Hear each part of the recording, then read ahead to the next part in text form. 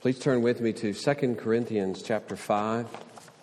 That hymn was an amazing introduction to this passage. 2 Corinthians 5, verse 11. This is found on page 966 if you want to use the Bible that's in the pew. As I said to my Sunday school class, I've had a terrible cough this week, and now I'm on steroids.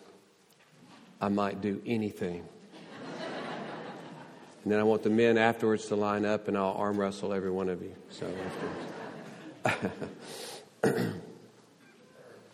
So my voice is rather weak today, so I apologize for that.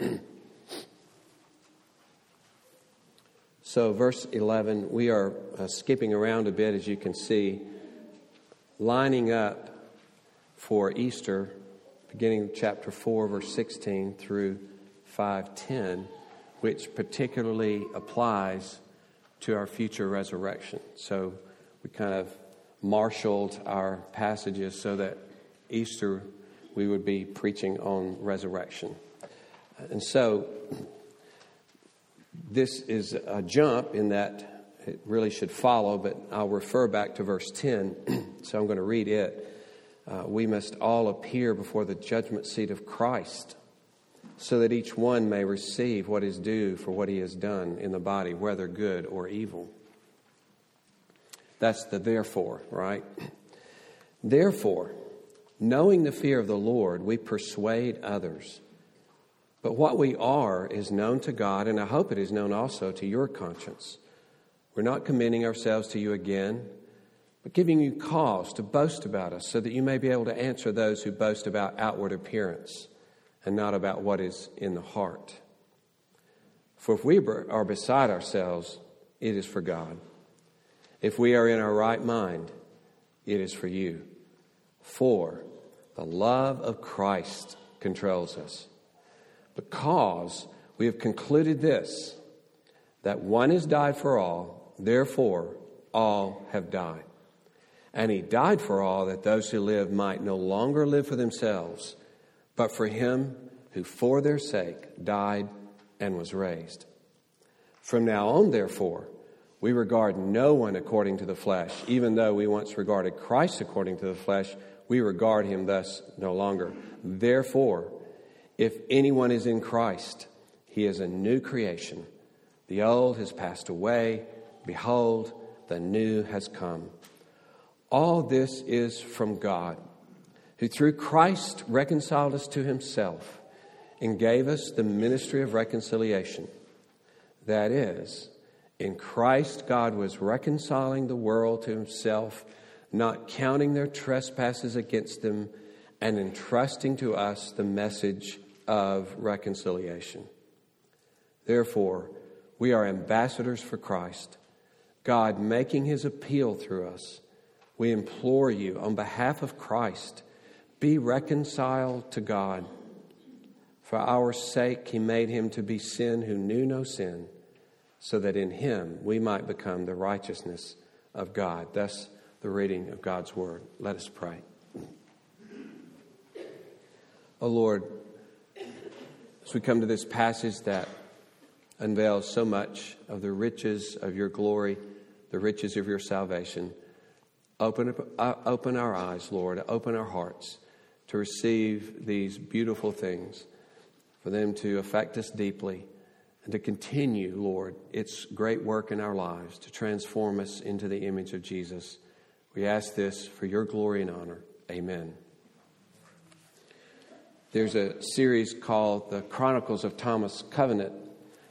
I've read the first 6 books many years ago, and I've recently found out, I haven't kept up with them, that 4 more are added. So there are 10 apparently altogether. But in this book, Thomas Covenant is a leper in this world. He has been abandoned by his wife because of his leprosy. He continues to wear the ring, his wedding ring, a ring of white gold, but it's now a symbol of loss and abandonment, really a symbol of his helplessness. He speaks about the the VSE, which is visual surveillance of extremities. How he constantly has to look at his fingers, his toes, every extremity, because he can't feel anything. A leper loses their feeling. And if he's not careful, he'll burn a finger off or cut something else off. So he's helpless in this regard. His whole house is built to protect him against his leprosy. When he's walking through the woods, he comes upon a girl being confronted by a snake, and he, in trying to rescue her, falls, and he passes out, and he wakes up in a whole new world. Kind of like Narnia kids, where they go through the wardrobe and they end up in Narnia from this world. He ends up in another world. In this world, he has no leprosy. And in this world, that ring that was the symbol of abandonment, loss, and helplessness actually is the great power of that world that must be wielded against the dark lord of that world. And in my series that I read, there were 6 books leading to the confrontation. And one of the great difficulties for him was to believe that he was really this new person. To believe that he really had the white gold.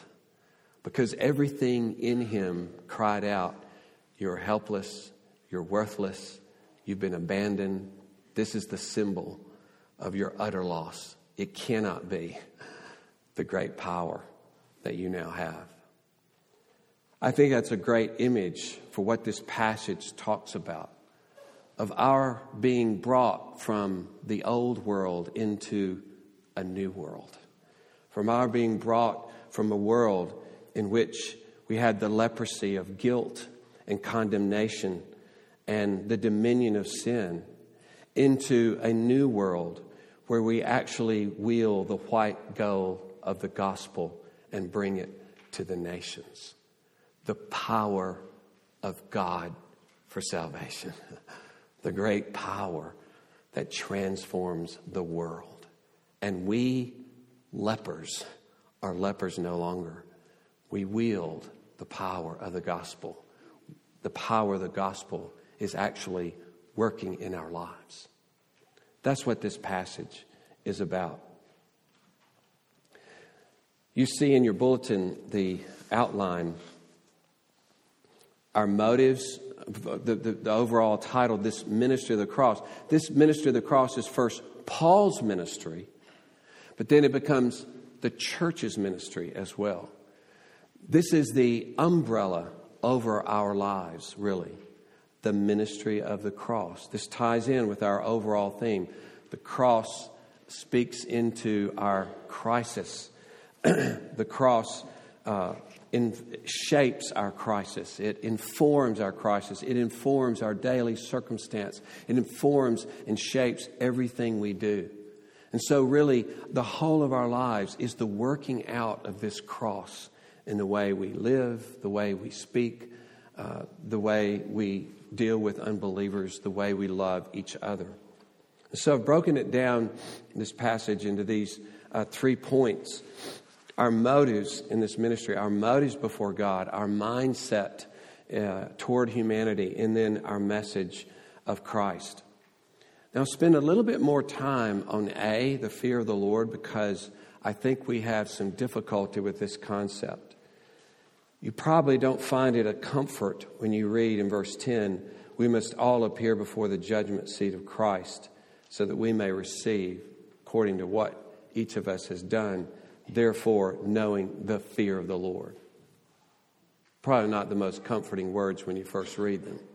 So I want to spend a little more time on that part. So it's a little unbalanced, so don't think, wait a minute, he's only touched on fear. We will never get out of here. It'll go faster than you think. So when he speaks of knowing the fear of the Lord here, this is not the dread of judgment, in which a person has no assurance, like is facing judgment with kind of a stark raving fear that I know I probably am going to hell, okay? Knowing this fear, knowing this dread that I may go to hell, we're out there. Many passages, in fact, urge us to draw near to God's holy presence with confidence, assurance, and even boldness, because we trust in the forgiveness and acceptance that we have in Christ. We don't have time to look at them all. But 1 John 4 actually says that God so grows us in His love, so that love is more and more perfected in us, so that we can have confidence in the day of judgment. So the more we understand His love, the more we have confidence in the day of judgment. Because He says, perfect love casts out fear. Fear has to do with punishment. This is where the Bible wants you and me to live. This is where God wants us to live. No fear of punishment, even as we consider judgment. Okay? So let's don't lose ourselves in this language of fear. In fact, in Psalm 130, verse 4, we have a hymn based on this that we sing a lot. Fear is rooted in the forgiveness of sins. There is forgiveness with you that you may be feared. That fear must be something different, right, than dread. There's the relief and joy and wonder of forgiveness, so that now we can be in awe of this great God who would forgive us, you see. To be astonished and amazed at you, to count you as, and to honor you, to give you reverence and respect and praise for all that you have done for us. You might remember a line in John Newton's hymn, Amazing Grace. It reads like this: "'Twas grace that taught my heart to fear." See?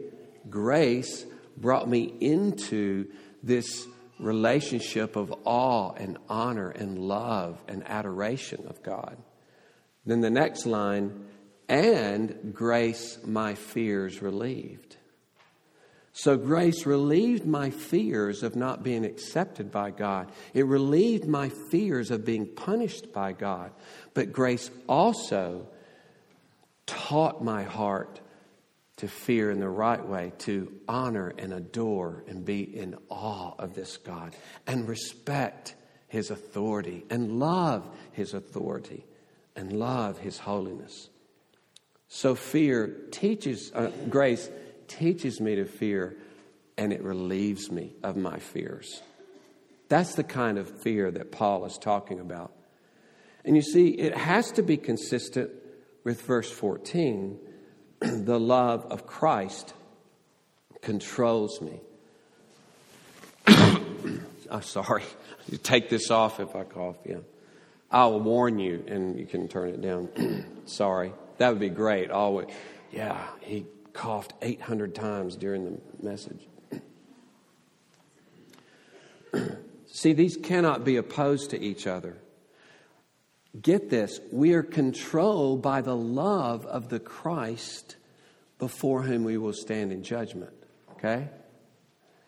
We are amazed at the love of the one who will judge us. We believe our future judge has loved us and died for us. We believe our future judge has freely given himself away for our sake.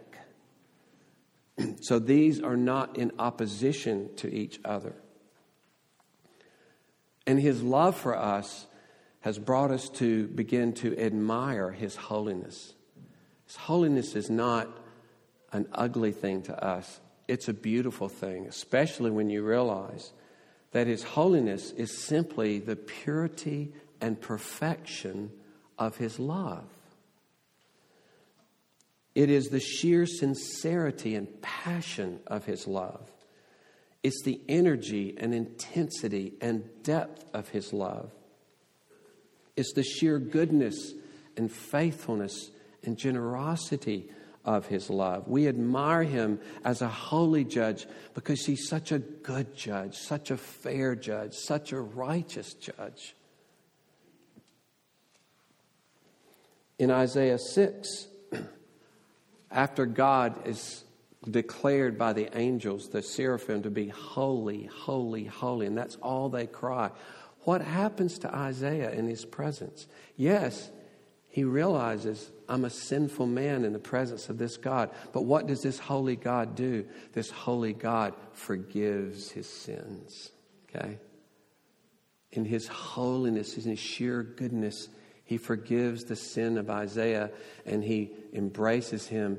And in God's holiness, he makes his people holy so that we leave our living for ourselves to spend ourselves lavishly, to be holy as God is holy, and to love others as he loves. And of course, the reality of judgment, to hear that each one will receive what he has done in the body, whether good or evil. We'll talk about this a bit next week at Easter, but not as much.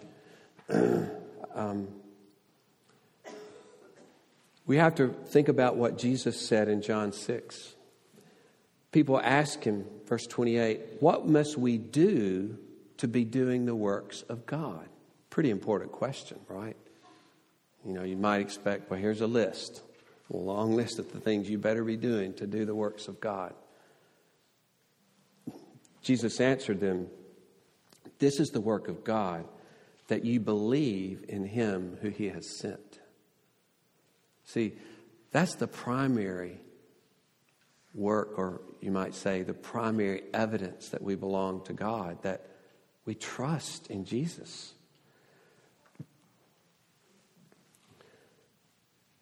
It will be known in that day that we were helpless and we had struggles, but we kept turning to Christ. We kept expecting him to rescue us. You kept believing that he wouldn't turn from you. You kept believing he would do good to you and be merciful to you. You were never perfect, but that's how you lived. You had tears and devastation, and sometimes you were overwhelmed, and sometimes you lost your way, but you continued to trust in Christ. You see, it will be found in that day that there was a manifestation of God's grace working in your life. And in Christ, there will be the unfailing, mounting evidence of your relationship to Christ and your trust in Christ. And everything flows from that. That's the good deed. That's the central work. That's what turns everything around, that we become helplessly dependent upon him. And that's why, again and again, in Hebrews, he urges these people that were being tempted to turn away from God, continue to hope in him. He didn't say in the first place, continue to do good. He said, continue to put your hope in Christ. Continue to trust in him. And so I want to say we live every day, let's not say it in the shadow of judgment, but in the light of judgment, in the beauty of judgment. Realize it will be an in Christ judgment. Nothing will separate us, isn't abandoned on the day of judgment. Nothing will separate us from the love of Christ when we are his. We are with Christ and in Christ, even in the day of judgment. We are judged as his accepted children in Christ. It is because of his love for us that we all the more now want to be pleasing to him in that day, you see. We're in awe of his goodness. We want to honor that goodness. We want to respect that goodness. It's because you know and taste his love that you have any true desire to want to be pleasing to him in that day. Otherwise, there's only fear, there's only dread, or there's only neglect. Push it out of your mind. Don't let it bother you. It's those that taste his love that can look with confidence now and in that final day. And I would say, of course, this means for all of us to seek sincerity of heart and openness of life and motives. Go after your hidden agendas. the behind the back scenes, the hidden motives, the hidden practices. Ask the Lord to search your heart and see if there be any hurtful way in you. Confess your weakness. Confess your show. Confess your sham. Confess your lack of trust in His goodness. Continue to open yourself up to God's grace and to others. That utter and rich and sweet sincerity is one of the things that continues to promote our acceptance of His love. Well, in verses 11 and following, as he goes on from 11 through 13, Paul talks about this, that what we are is known before God. We're not putting ourselves before you. We're not putting our credentials before you. We're putting our real selves, as He's been doing, with all of our suffering and all of our weakness. And we're doing this so that those people who are telling you, hey, all their suffering and loss and rejection, their lack of pizzazz and polish, they can't be from God. You can speak to the critical issue of the heart. That these men in their very suffering are manifesting Christ. In their very suffering and their weakness and their trust in Christ, they're manifesting the gospel. You see, they're looking to outward appearance. We're telling you, we're helping you get the connection between suffering and Christ so that you can stand with us and believe in the truth and not in appearances. And he says, if we seem beside ourselves, if we seem insane in our passion, in our reckless abandonment to suffering, or maybe our passion for Christ, know this, that we do this because of God. We do this for Him. And if other circumstances we seem like we're clothed and in our right mind and we're ministering the gospel, we do this for you. In other words, whatever you see in us, whether extreme or not extreme, it's for God. It's for you. He had said earlier that we're not preaching ourselves, but we're preaching Christ and ourselves as your servants. And basically, he's saying the same thing here. God knows this about us. We're before Him in His sight.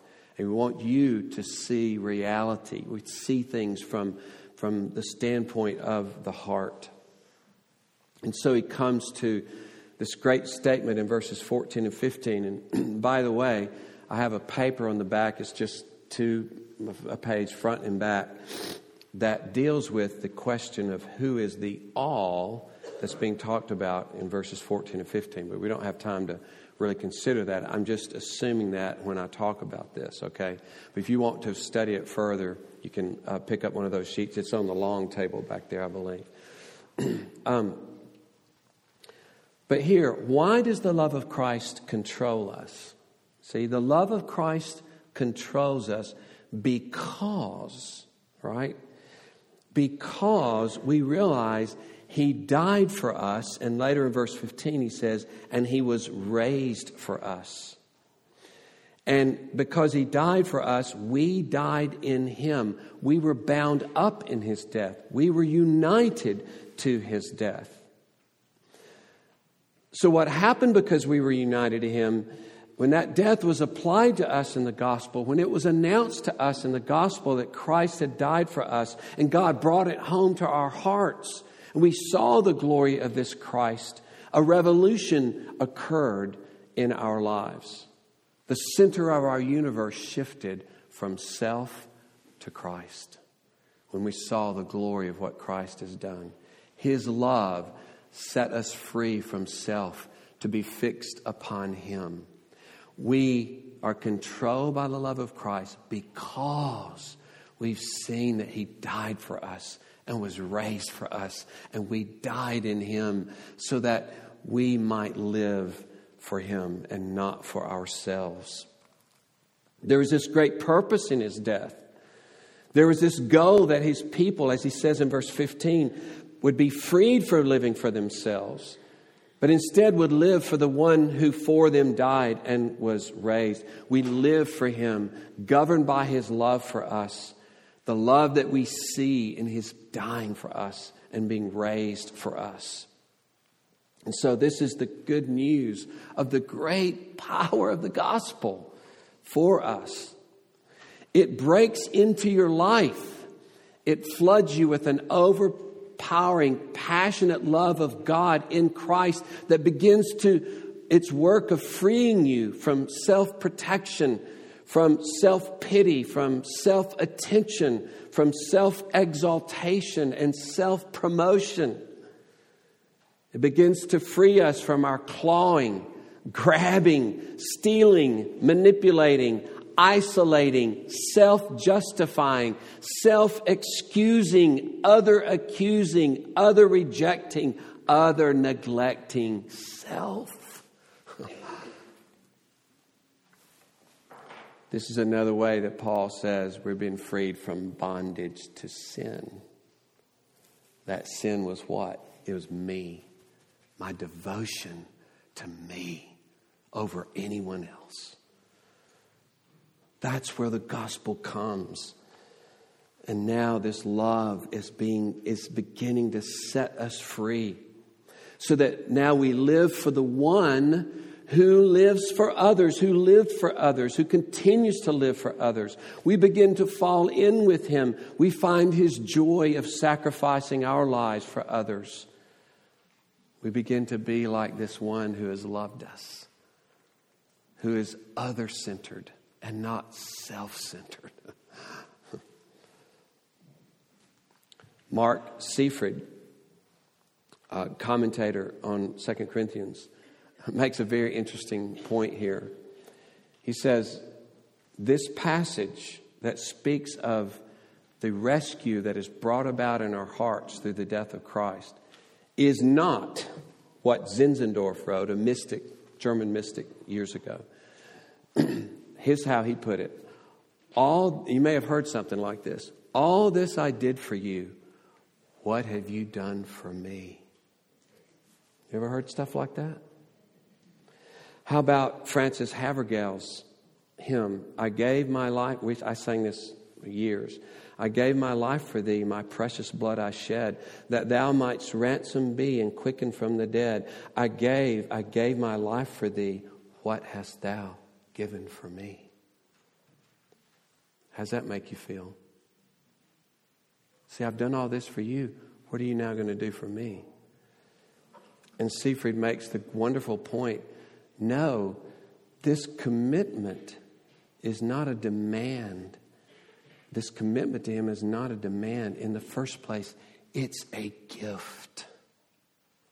This release from self is the gift that Christ brings to you through his death and resurrection. It is salvation to be set free from self so that you will give yourself up to Christ and love him. It's not that Christ does all this and then sits there with his hands crossed and goes, hey, now, what are you going to do for me? It's the love of Christ. And that's coupled with this great, wonderful fear and awe of Christ as well. Both of them are found together. Both of them are healthy and rich to have these rich motives of awe and love. And this brings a whole different mindset toward humanity. These new motives, this new salvation, in this we have a whole new mindset. When this love of Christ controls us and we die to living for ourselves, we don't view people by outward, self-seeking, self-serving standards. We don't judge them for their value to us, their ability to make us feel important, their impressiveness that we feed off of, or their weakness and failure that we disdain because they're not worthy of us. We don't rate people according to their social and economic scale or their personality scale or how much influence they have or how they can advance us or make us feel good about ourselves if we know them. We don't judge them after the flesh. Why? Because we have been set free from living for ourselves so that now we live for Christ, who dies for all kinds of people, every kind of person. And we begin to be like him, not viewing people by the flesh, but by the Spirit, understood here. And Paul says, this is how we viewed Christ. Speaking we, this is Paul's we, Paul himself particularly. He viewed Christ from a worldly standard of Judaism that looked for a powerful political leader to deliver Israel from political oppression and give it rule over the whole world with all the resources flowing toward Jerusalem. And he viewed Jesus as this worthless blasphemer and liar who was cursed by God on a cross. And when he was confronted by Christ on the road to Damascus, he realized that it was for him that he died. He was cursed for Paul, in Paul's place, in the place of a multitude that no one could number. And he realized that in his bloody suffering, the very God of Israel had come to die. And it totally revolutionized his life. And here he is living it out in his own suffering, his own loss of life for the sake of others knowing this Christ. What a change from one who was persecuting this Christ. See, therefore, verse 16, therefore, because of what happens in verses 14 and 15. The same thing in verse 17. Therefore, since he died for us and we no longer live for ourselves but for him, therefore, this is a new creation. And it shows that he had all the time been talking about union, this being joined with him, in which we died in him and we are raised to a new life of living for him. Therefore, this union, this being in Christ, is nothing less than a new creation.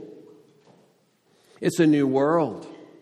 It's Thomas' covenant going from this world to that world, from having a ring that stood for abandonment and loss and having leprosy, and now the leprosy is gone. The dominion of sin is over, and now we are walking in the gospel, in the good news.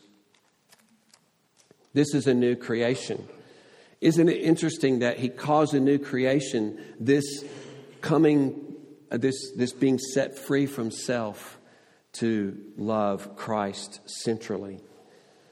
This old is gone, this living for ourselves and viewing people from a fleshly perspective. The new has come where we live for Christ and we live for others and we view them in the light of the gospel. A new life of outward focus is here. And it's not just us, but it's the whole world, the whole new creation that we're a part of, that will one day be consummated in the new heavens and the new earth, which we anticipate.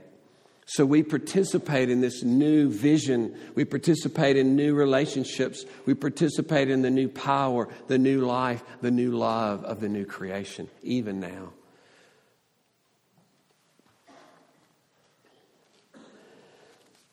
This is who you are.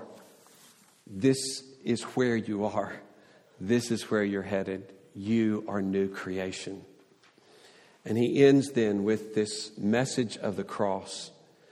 All of this, Paul says, all of this that I've been talking about is from God. It was God working to bring us to himself. In verse 18, God reconciled us to himself. And he describes in verse 19, God was reconciling the world to himself. World means here that class of people. He was working to reconcile people to himself, human beings to himself. This is God at work. This is God's vocation. This is what he's taken up with. This is what he's focused on. The reconciling of people to himself. This is what he's passionate about. This is what he gave himself over to in the person of Christ. He's the great reconciler at the greatest cost to himself. As Paul says in Romans 5:10, while we were enemies, we were reconciled to God through the death of his Son. Here is God and you just stand back. It's a head turner for sure in his compassionate, merciful heart. We who had sinned against him, we who were enemies, and here is God suffering on a bloody cross to reconcile us to himself. What a God. What love.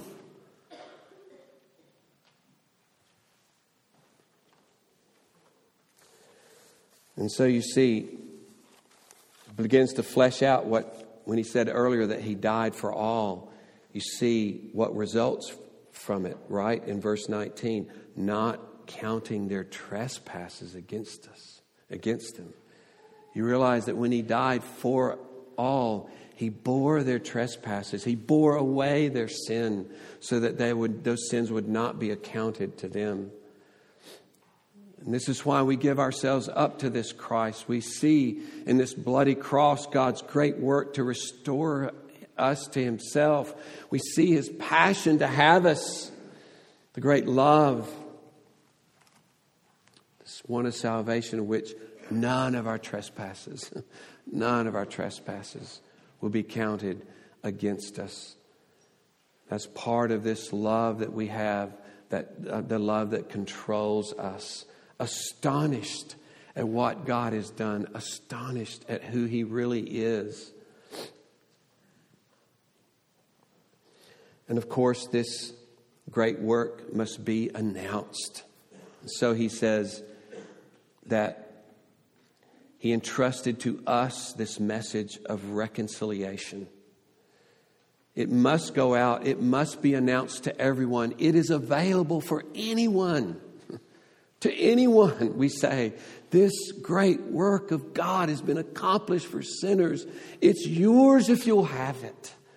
Come, see this God who's at work to reconcile sinners to himself. Come and be reconciled yourself. And verse 21 enlarges on this message. It shows that when he died for us in verse 14 and 15, it means that he became sin for us. The one who knew no sin, he became sin for us. He was the epitome of sin. He was the one who bore the guilt of sin, who took the responsibility for our sin and suffered for our sin. And that in him, we then can become the righteousness of God. We can stand before God accepted by the very righteousness of God himself. That as well as part of how we feast on his love and are convinced of his love. He's made me acceptable before him. All my trespasses are gone. Jesus has borne away my sin. And now I stand in the righteousness of God before him. And that's why I can be bold. That's why I can have assurance.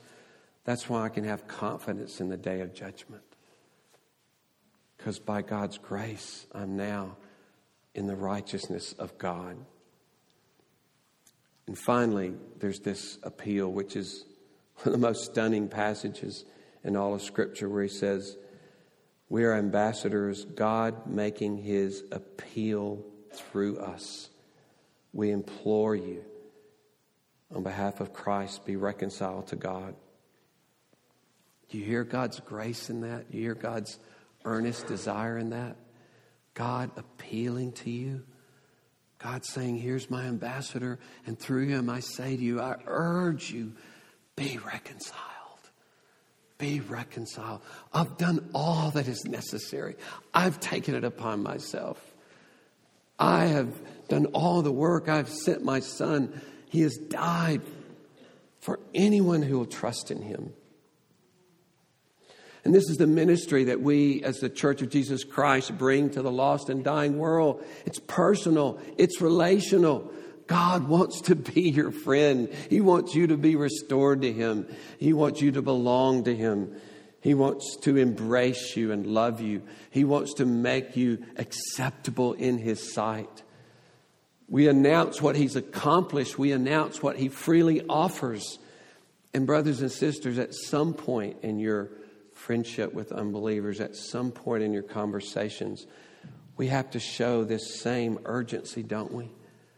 We have to say with some urgency, look, God himself addresses you. God himself urges you. Be reconciled to him. Don't ignore this God who has accomplished so much so that you could be reconciled to him. Something of that, you see. Something of God's own urging. And so, in awe of God's coming judgment, we persuade people. We urge them with God's own urging to be reconciled. He's acted so that they might be reconciled to him before judgment, right? How important is it? So the fear of God not only governs us, but we have to think about those people. We have to think about their facing that judgment as well. And in all of this, by his grace, we are governed by his love, more and more set free from self. We are new creation. Our old life is gone. Our new life of giving ourselves up to Christ and giving ourselves away to others, that's what's here. That's what's here. Let us pray. Oh Lord, thank you for an amazing rescue at a terrible cost. Thank you, Lord, that you so worked to reconcile us to yourself, that you died for us, that we died in you, that you died so that we would no longer live for ourselves, but for you. Thank you, Lord, for the new creation in which we now participate by your grace. Enable us even now at your table to celebrate what you have done, and all the more to believe it. Amen.